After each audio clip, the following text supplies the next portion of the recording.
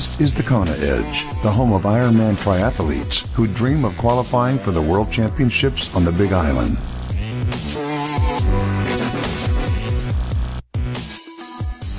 Thank you so much for listening to the Kona Edge. I'm Brad Brown. It's awesome to have you with us once again, coming to you from a magnificent Cape Town on the southern tip of the African continent. And I hope your training is going well, whatever it is you are training for. And not too long to go now until the 2016 Ironman World Championships on the Big Island. Someone who is going once again is our next guest, Jacqui Giuliano. And before I get into our chat with Jacqui, I just want to let you know we've been getting some great feedback about our little ebook that we put together. It's absolutely free if you need some help with your swim, with all the work we've done with the age groupers and coaches and pros that we've chatted to over the last year on the Kona Edge.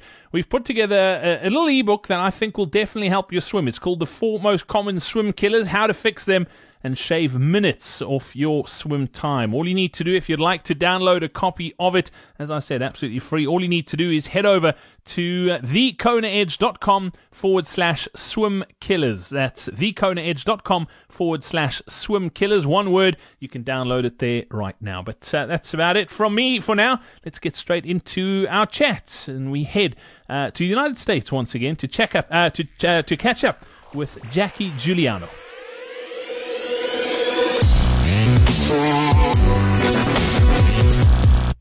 We head to the States now to catch up with Jacqui Giuliano. Jacqui, welcome. Thanks for joining us today.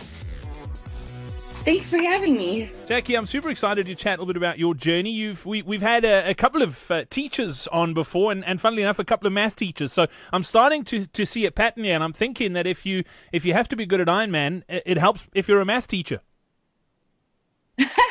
Yeah, I do tell my students I do problems as I'm actually competing in the race. Yeah, and those problem sort of sums that you used to get as a kid, where it's like if you travel in one direction for so far and then you change, and you could almost do that with an Ironman and get your kids to work out distances that way. Right? Fantastic. Jacqui, how did you get into the sport of triathlon? Where did your journey begin? So my husband and I got married on October 13th of 2012, and when Facebook and everything was super popular, so we went onto Facebook and put a picture that we were married, and he's like, "Oh, today's Ironman World Championships," and I was like, "Oh yeah, I heard about I've known about that, and I thought it was always really cool," and he's like, "Oh, we should go there next year," and I was like, "Awesome, yeah, let's make our 1-year anniversary a trip to Kona. That would be great." And he's like, "No, I mean competing." And I told him, I'm like, this is my first year at my new job, and like teaching's hard work. Like it's not just I'm there 9 to 5. Like I have to bring stuff home and do. And ended up actually looking at Eagleman back when it was still a qualifier, and we did that one. And I mean, we both had to win our age group, and it was just like fate that it was supposed to happen, and we qualified for Kona. What a cool story! I absolutely love that. How long had you been in the sport prior to that? I mean, were you a triathlete, or was that sort of your first sort of foray into the sport? When I graduated college, I started off as a runner, and I was hurt a lot in college. So my husband was training me, just having me do a lot of spin bike stuff and like swimming in the pool. So he actually, when we graduated college, is like, "Why don't we do a half Ironman since you've been working out so much anyway?" So I did Buffalo Springs in, I guess that was 2008 maybe. And I had no expectations or anything. I just thought it was really cool to go to Texas and do a race. And I missed qualifying for Kona there by 9 seconds. And you would think that would have been like kind of the kick in the butt to say, "Hey, maybe you should try this triathlon thing." But I was like, "No, I'm good just doing marathons." But you talk about doing marathons, and you come from a running background. You're a very good runner. Thank you. I mean, your splits are incredible. Has running been a part of your life for as long as you can remember? Yeah, my parents actually, they ran the Boston Marathon together one year, and I remember my grandparents had to watch us, and I was like, man, you can travel to all these places and do running races. Like, that's what I'm going to do when I grow up. I'm going to do this Boston Marathon thing. And of course, I was, like 10 years old. I had no idea what it actually was. But ever since then, like, my parents, they never pushed my siblings and I to be runners, but it was just something that seemed cool to me. So I just kept doing it. I love that. Last week here on the podcast, I ended up chatting to someone who also, funny enough, grew up in a household where her dad was doing Ironman. I grew up in a household where my dad was doing ultramarathons, and it's so funny that when you do grow up in an environment like that, and I think it's cool if you're doing the sport now and you've got kids growing up around it. It's a good and a bad thing, because you're almost condemning them to do what you're doing now. But you know what? There could be worse things. You could be sitting in front of the television every single night, every single weekend. At least you're instilling good habits in them. Right. Yeah.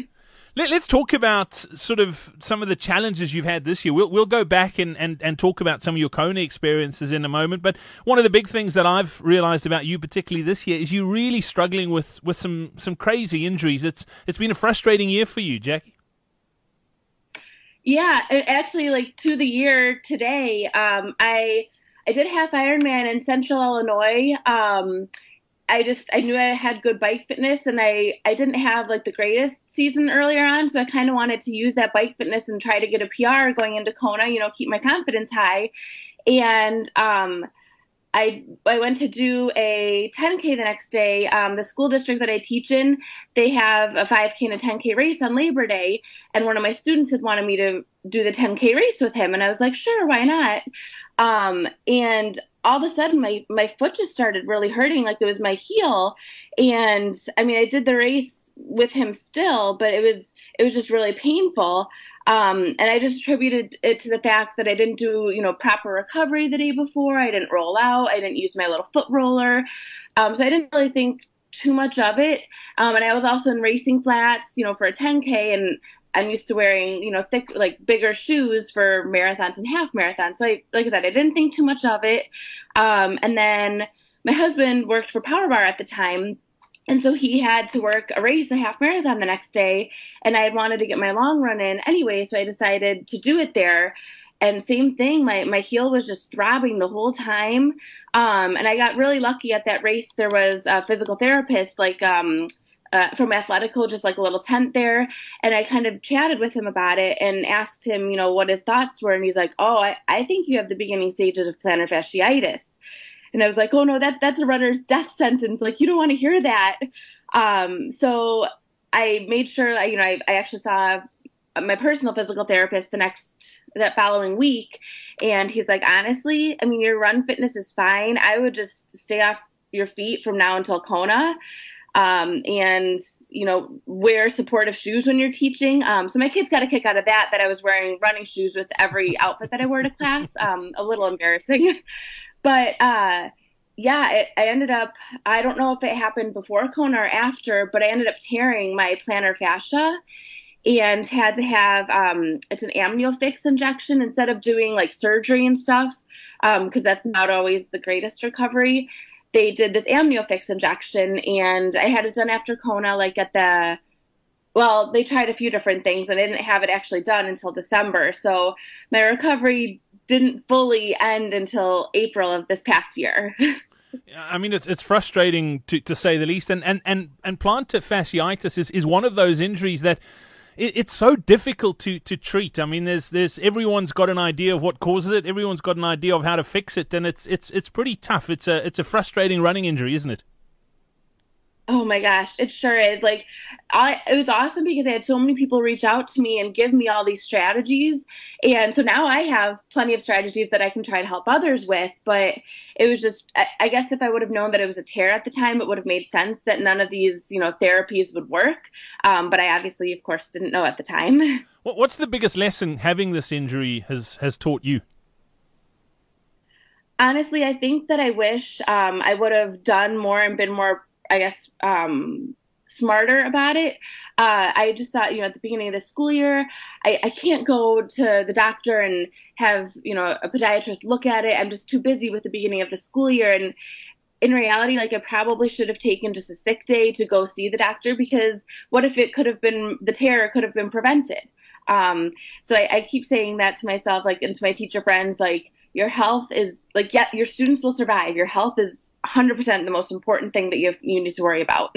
And that's such a it's a global running problem, isn't it, Jacqui? That we almost if we feel a niggle coming on, we almost think, you know what, I'm going to take it out for a bit of a run to see how it feels, and invariably it never feels better. It generally feels worse. It's you know your body, you've lived in it your whole life. When something doesn't feel right, there's a reason for it.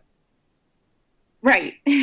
Yeah, I mean, it's runners definitely make me laugh. Let's go back to your first Kona experience and that qualification. I mean, you'd obviously known about the sport. You talk about missing qualification by 9 seconds in an earlier race, and that really didn't fire you up to go. What really, in the end, was it just a decision that you decided, you know what, next year sounds good as a wedding anniversary, first wedding anniversary? It sounds good. Let's make it happen. Or was there something deeper that drove you to get to Kona? No, it really was as simple as that. I mean, I figured, who knows if both Ryan and I will qualify. If we do, great. If not, like, it was kind of cool to do all this training. I didn't really think too much of it. And then once we actually did finish, it was funny. As soon as I crossed the finish line, I'm like, so when can we do this again? Like, I want to keep doing this. And he was kind of surprised that I kind of caught the bug pretty quickly. It is addictive, isn't it? I mean, your first Ironman's incredible, but I can only imagine that your first Kona is probably that multiplied by 20. Yeah, and I think it was really cool for me because, like, I didn't have any other experience. Like, I hadn't done an Ironman up to that point. So I had, like, truly no expectations for myself. I just wanted to go out there and, see what I could do. So it was, like, super low, no pressure, really. You say no pressure. I mean, you did pretty well first time out as well. I mean, you must have been pretty chuffed with your performance. Yeah, well, and of course that year everyone's like, oh, it wasn't very windy and it wasn't very hot. So everyone was giving us a hard time. Like, you guys went during the easiest year that Kona's ever been.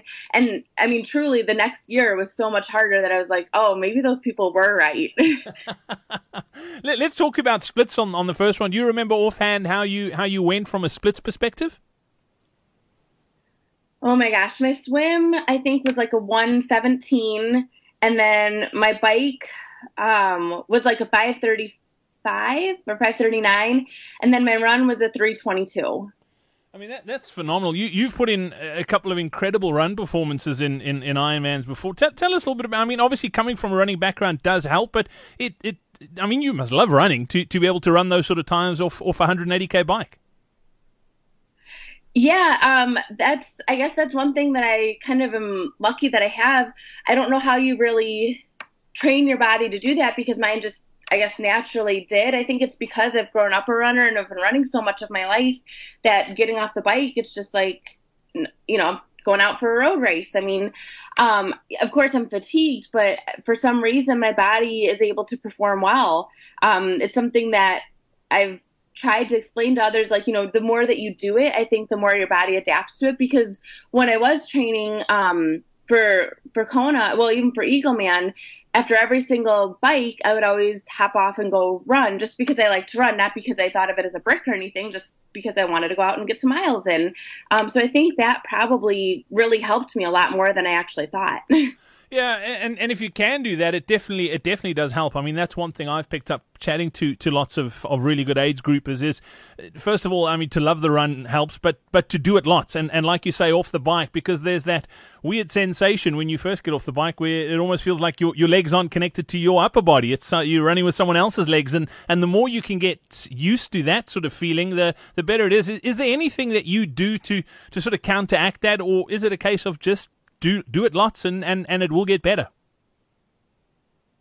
Yeah, I really think for me, and I mean, even my husband used to be, I mean, he's a really good runner as well. Like, he runs 2:30s in his open marathon, but for some reason I was beating him a lot of the times, like in our end marathon and for the Ironman. So I told him, I'm like, honestly, like, I think that you should be, after every single bike session, you should be getting off the bike and doing some sort of run, even if it's just 3 miles at your goal race pace. I think that would really help you. And sure enough, he listened to me and did it over this past, like, 2015. And he in Texas this year, he went 255. So I'm like, I really think that's like kind of a big secret that people don't realize. Wow. You talk about these, I mean, that's a phenomenal run split in itself as well. But a year later, 2014, I mean, after that first experience, you said, can we do this again? You did do it again, and you went back and obviously put in some hard hours. I mean, I look at your run split there. You had the best sort of amateur female run split on the day. I think you did just over 3 hours, if I'm correct. Yeah. Yeah. And that was really funny because as soon as I finished, of course I wanted to do another one again. But as soon as I finished, my husband is at the finish line and he's like, I think I finally got you beat in this marathon part. And I'm like, really? What was your time? And he goes 3:07. And I was like, well, I didn't stop my watch, but I'm pretty sure by my math that I ran a 3:04. And he's like, I can't believe it.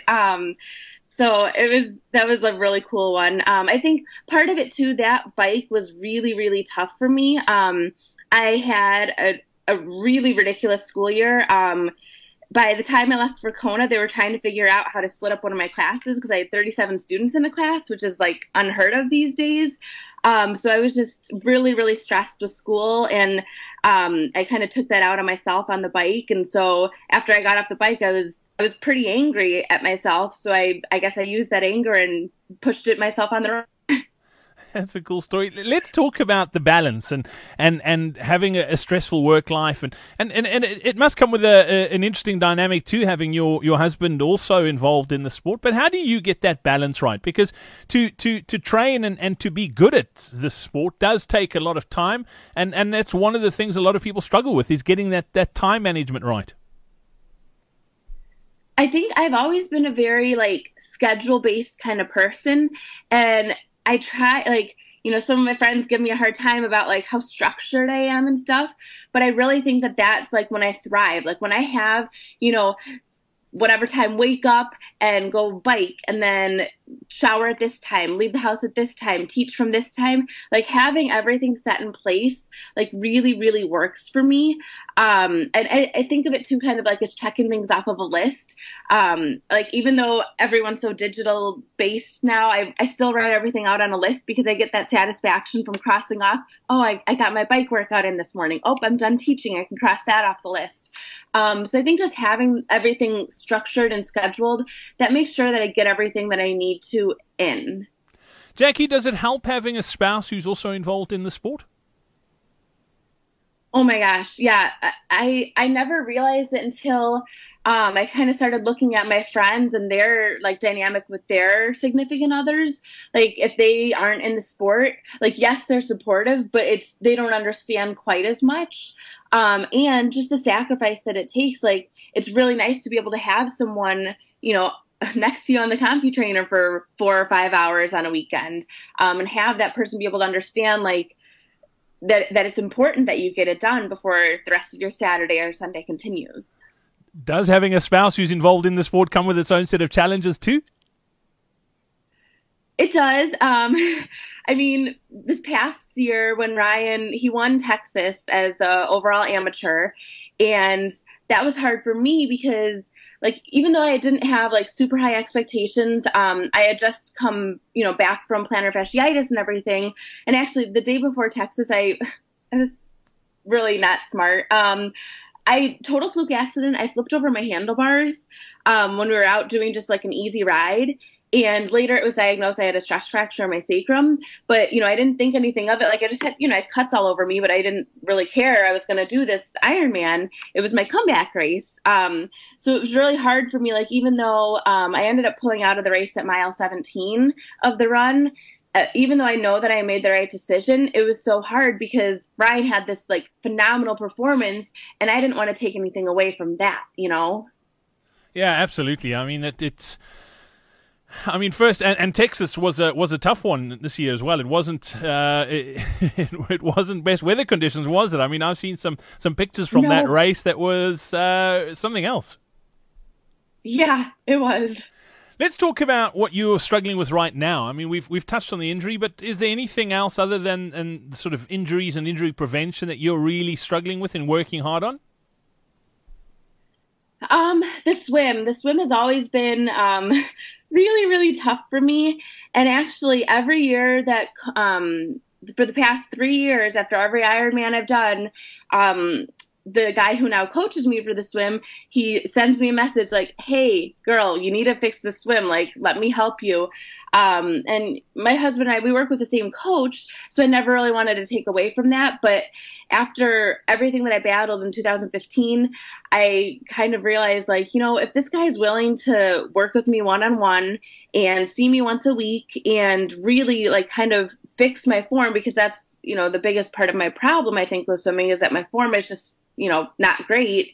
So if somebody's willing to do that, I should really take advantage of that. And granted, I've only done one Ironman since working with him, but that swim has improved like a ton. So I'm hopeful going into Kona this year that it's not going to be in the 120s again. Yeah, absolutely. How are you feeling heading into Kona this year with the frustrations and things maybe not having gone as well as you would have liked, particularly early on in the year? I think the most frustrating thing, like, even though my swim still isn't like the best that I want it to be, I know that my bike is solid, because that's, you know, with plantar fasciitis and then with this stress fracture in my sacrum, biking was really the only thing I could do. So, like, I guess that was kind of a blessing in disguise that I got stronger on the bike. But just recently, like, truly just this past week is when my run has finally started to come around, because, you know, that's like my strength, and to not feel confident in it going into Kona, like, kind of made me pretty nervous. So I'm glad that I'm finally starting to have good run workouts again and starting to, I guess, feel normal. That confidence is amazing. And what sort of percentage, I know it's a tough question, but how much of a role would you say that plays in your performance in a race, whether it be Kona or another Ironman? Having that confidence going and knowing that things have worked, that it's not an absolute slog and you're still struggling, having that peace of mind, how big an impact does that have on your race day performance?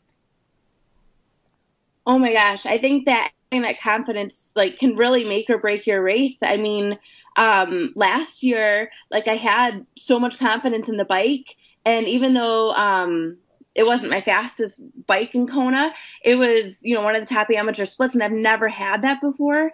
So having confidence in all three disciplines, like, if I could have that going into Kona, like, it will be the best day of my life.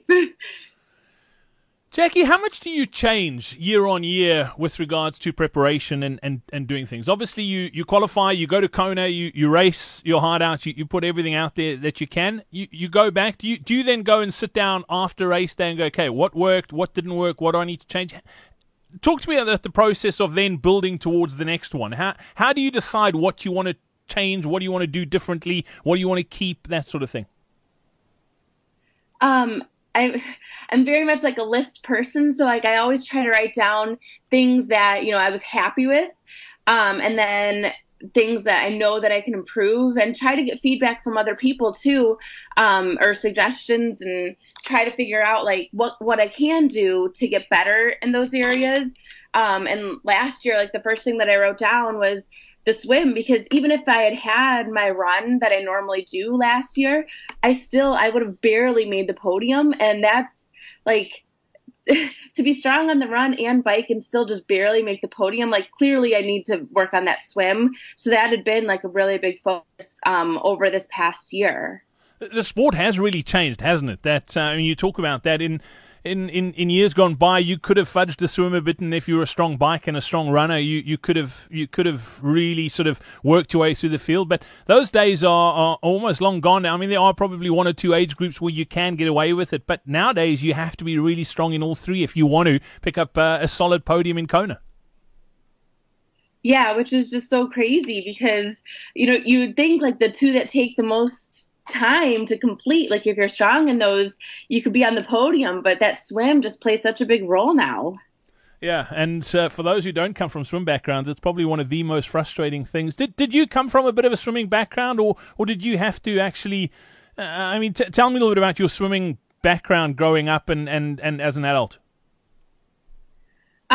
Really, I took swimming lessons to learn how to survive if I was, you know, thrown in a pool or something. My mom made all three of us do that, but I never really cared for it. Like I just kind of looked at going to the pool as, laying out in the sun and playing Marco Polo with friends when I was little. Like I never really cared too much for swimming. And it wasn't until I kept getting hurt running in college that it was aqua jogging or swimming that I just kind of, looked at other people and just put my arms in and started swimming. So that was probably a mistake, like not actually learning how to really swim until I was an adult.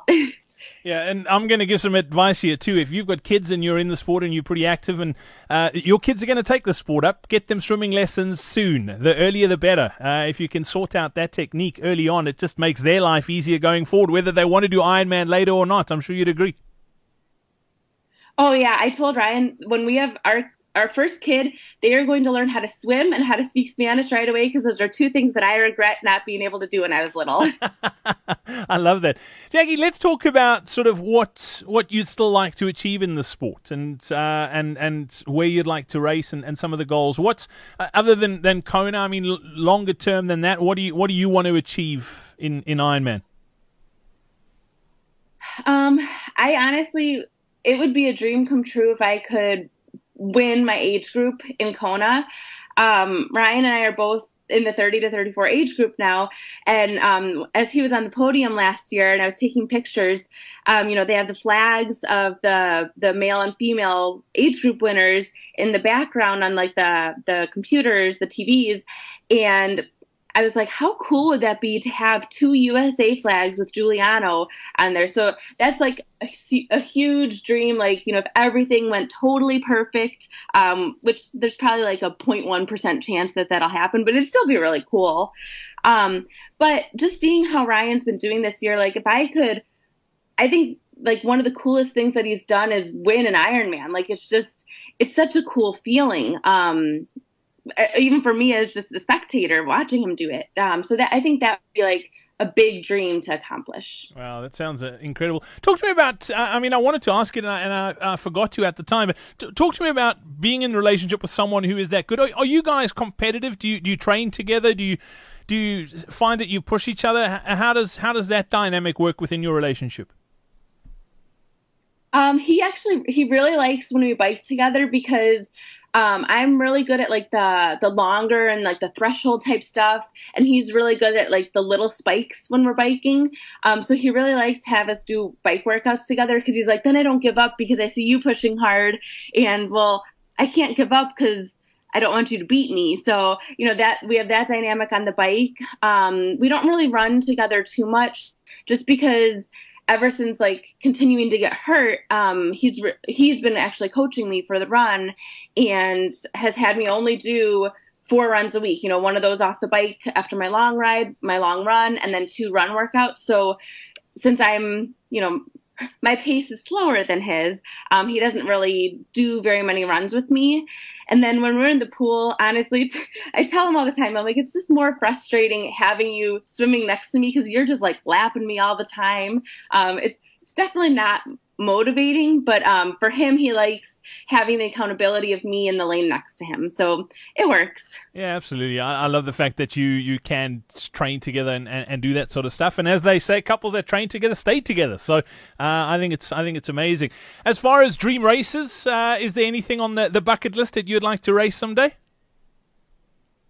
Well, after he did Austria for World last year, and then I had one of my friends do the Ironman in Austria. And after seeing pictures from both of their experiences and hearing about both of their experiences, Austria sounds like really, really awesome. And then Mont Tremblant has always been on the bucket list too. It's just hard because it's right at the start of the school year. So it's like, would my administrators ever let me take the first 3 days of school off? I've been too afraid to ask.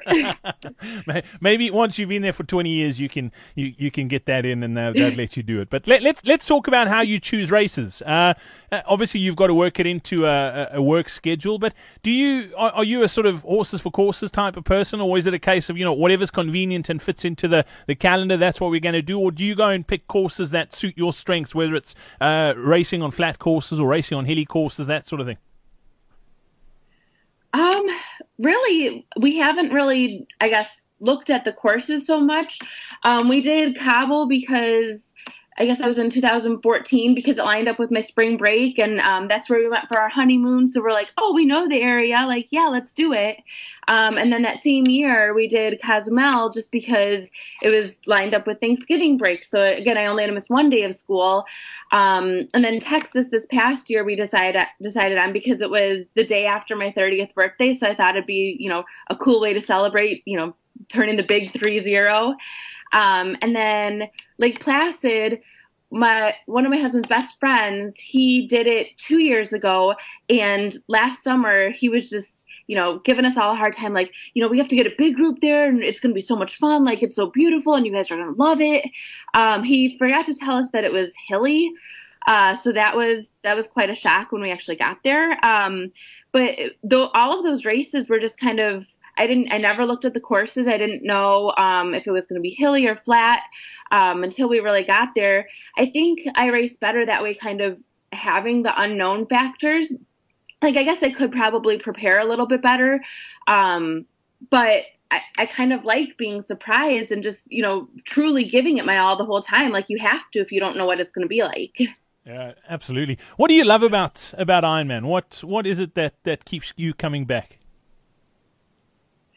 I think a part is just that anyone can do it. I mean, the group that we had that went to Lake Placid this past summer, 3 of them were first-time Ironman finishers. So it's just kind of cool that, like, truly, if you want to do it, anyone can.